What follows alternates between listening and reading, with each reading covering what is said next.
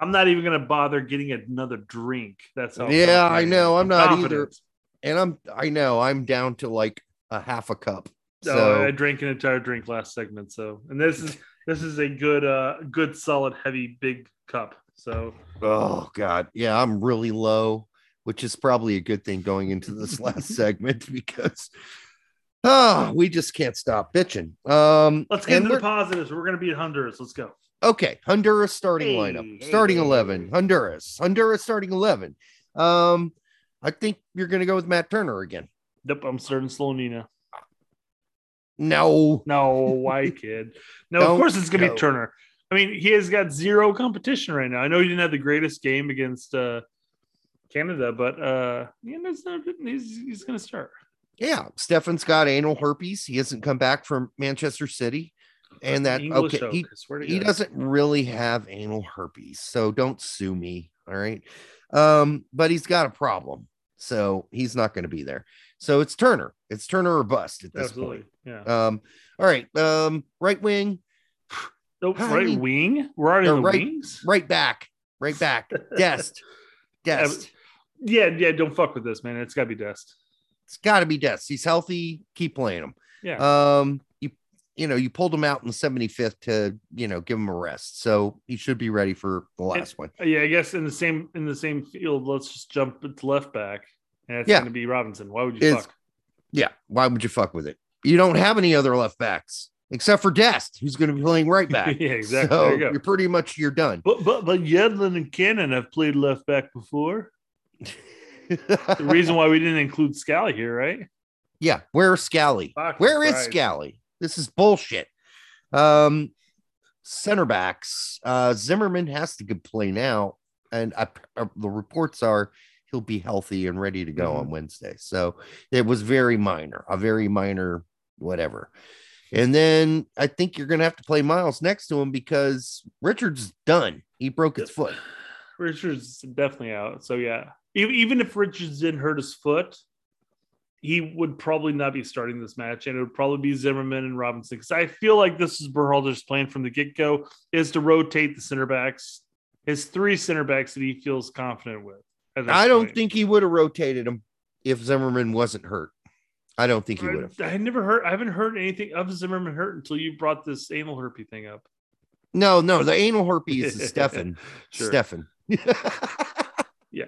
No, Zimmerman. Yeah, he had. It was in the presser today after the game with Gregg. They're like, "Hey, an excuse ready to give him. Why didn't Zimmerman play?" And he's like, Zimmerman has a left testicle strain. See, that's exactly what he said last time, and that's what I'm saying. I'm chalking this up as a hoax, But it's true. I mean, he was apparently injured. Left testicle. I agree.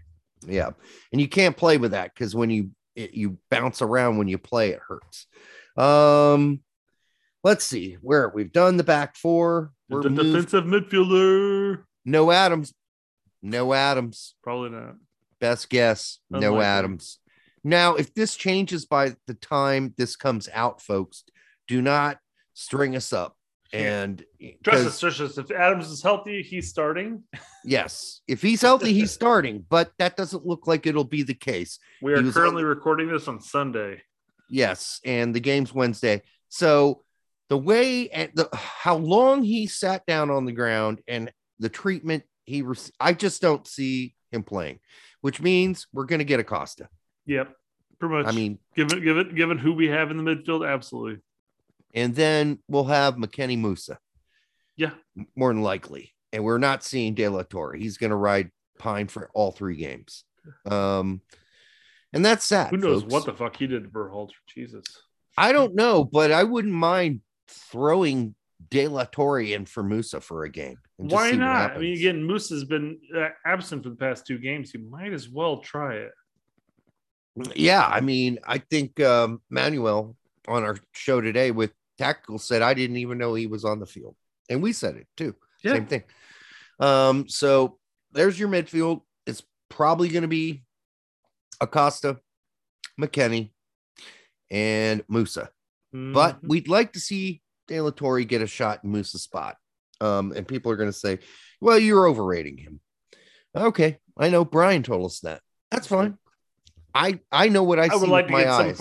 I would like to get some form of a basis to overrate him, but we can't because Berhalter doesn't fucking play his ass. I always hate that word anyhow. Overrate to whose standards? I mean, where's the bar on the rating system?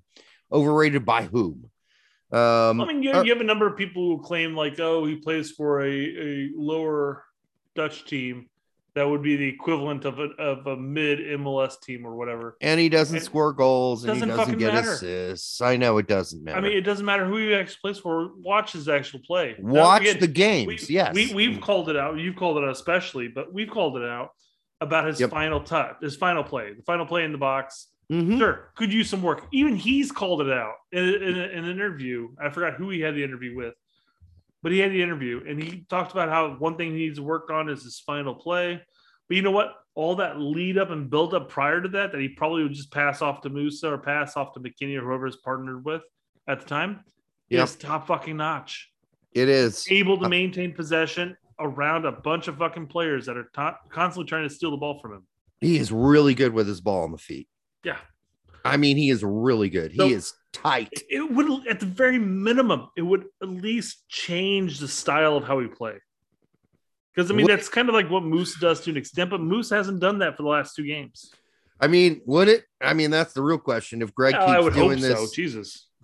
If Gregg keeps playing this constipated soccer, I don't know. I think, the problem is we have very skilled players. They get on the field, they feel constipated. They need to take a big fucking crap and they can't. So, not on the field. That would be gross. Where were we? Oh, forwards. Pulisic on the left, I guess. Personally, I mean, I would like to see. I mean, I think I'm 99.9% positive that Pulisic's going to start. I am too. But I would actually love to see more of an Aronson Weah winger option. I would too. With Pepe starting. Pepe starting. That's what I'd like. It's not what we're gonna get. And it's nothing. I'm not saying that Aronson and Weah are better than Pulisic, but man, Pulisic just tries too much, and it's driving me nuts right now. It is, and somebody needs to sit his ass down. Yeah, Weah and Aronson are still trying to, create their names for the national team at this point. They're definitely talented players, but they're still etching their names out there. I mean, me personally, I'd go with Weah on the right, Aronson on the left, and Pepe in the middle. Yeah. I'd let fucking Pulisic sit for a fucking game and come in maybe the last 10, 15 minutes, 20 minutes. But I'm done at this point with this going nowhere fast. That's where we're at. We need to change something and have guys that trust each other and look for each other and don't over dribble and don't overplay and don't over, penetrate or try to over penetrate in a situation. Don't like I just give it a little snortle out of my nose, and you're like, you lose it. Like, don't over penetrate. She's not gonna like it. Trust me. I'd have never. No, that's not something that's real. Well, yes, it is. Actually, you're right. There are some penetrations that can be painful. Anyhow, in this situation, Pulisic's penetrations were ineffective, and I don't need him to take on 2 or 3 people, but he keeps doing it. It doesn't help that the guys making the runs draw players towards him. Like, they make a crossing run right in front of him, and so now there's even more congestion. It doesn't help. And that's on Gregg. Gregg needs to stop that from happening. And right now, it's just not. It's not. The door again. We stress this every episode, but the doors would open up for Pulisic if he would just maybe take like one touch and then pass immediately. Control, pass. Control, pass. The doors would open up so that you can over penetrate.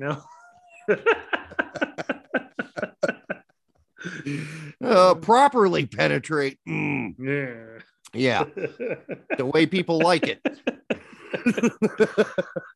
I think that's going to do it for this segment. Well, did we give Gregg a grade in the last show? No. All right, let's do it now. I'm giving Gregg a C- again. Yeah. I was tempted to give him a D+, but I mean, it's not like he came out with the wrong lineup, minus Sardis, of course. Yep, one wrong player, but it's just failure to adjust. Yeah, yep. Come out with your stuff. You feel confident, come out with it. That's fine. But if it's not working, you need to make the adjustments on the fly. And I stand firm that I think that the adjustments would come with a formations change, because that would change how you address tactics as a whole. And if we go to like a 2-striker and say like a 4-4-2 or 4-2-2-2-2, whatever. Yep. 4-2-2-2-2-2. 4-4-1-1 or a 4-4-2. Just do something a little bit different, because that would make the defense have to react to it. If they don't, that means you have openings. If they do, you probably still have openings for full penetration.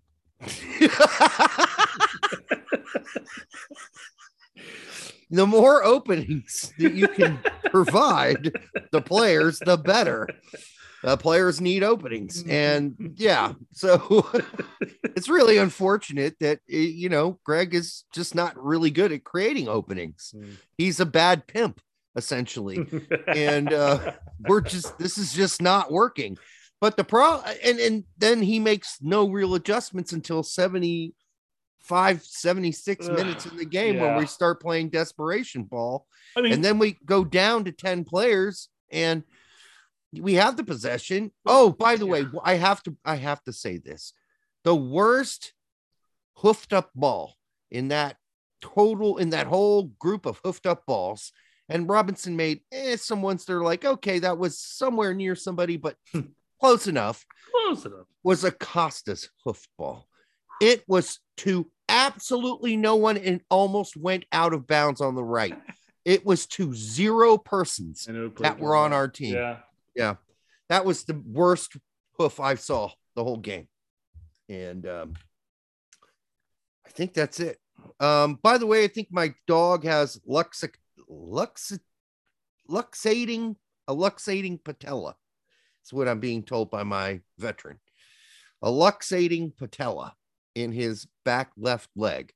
And they said the only way to fix that for the most part is surgery. And they're like, but he's really old and I don't really recommend. So if he just bounces around on 3 legs from here going out, no big deal. Just to give you an update. You need a small little staircase leading up to your bed. He can still jump with 3 legs all the way onto the bed. Crazy enough. I try to pick him up and put him on, but he's like, no, I got this shit. Nah, bro, I got it. He's like, I got it. No worries. And I'm like, God damn it. I'm going to try to pick you up. He's like, nah, got it. Boom, up.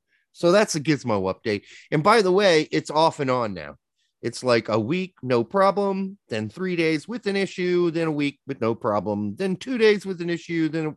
So that's the thing about a luxating patella. Apparently it's occasional. It's not permanent. It happens, then it doesn't happen. So dog legs, god damn, they're complicated. All right, I think that's going to do it. That was segment 3. We try to get through this at a reasonable time. I hope that you like, subscribe. Yeah, it is the fastest one yet. Like, subscribe, share it with your Uncle Klaus if you have one, or your Uncle Manuel Veth if you have one of those too at Transfer Market, if you know that he knows of.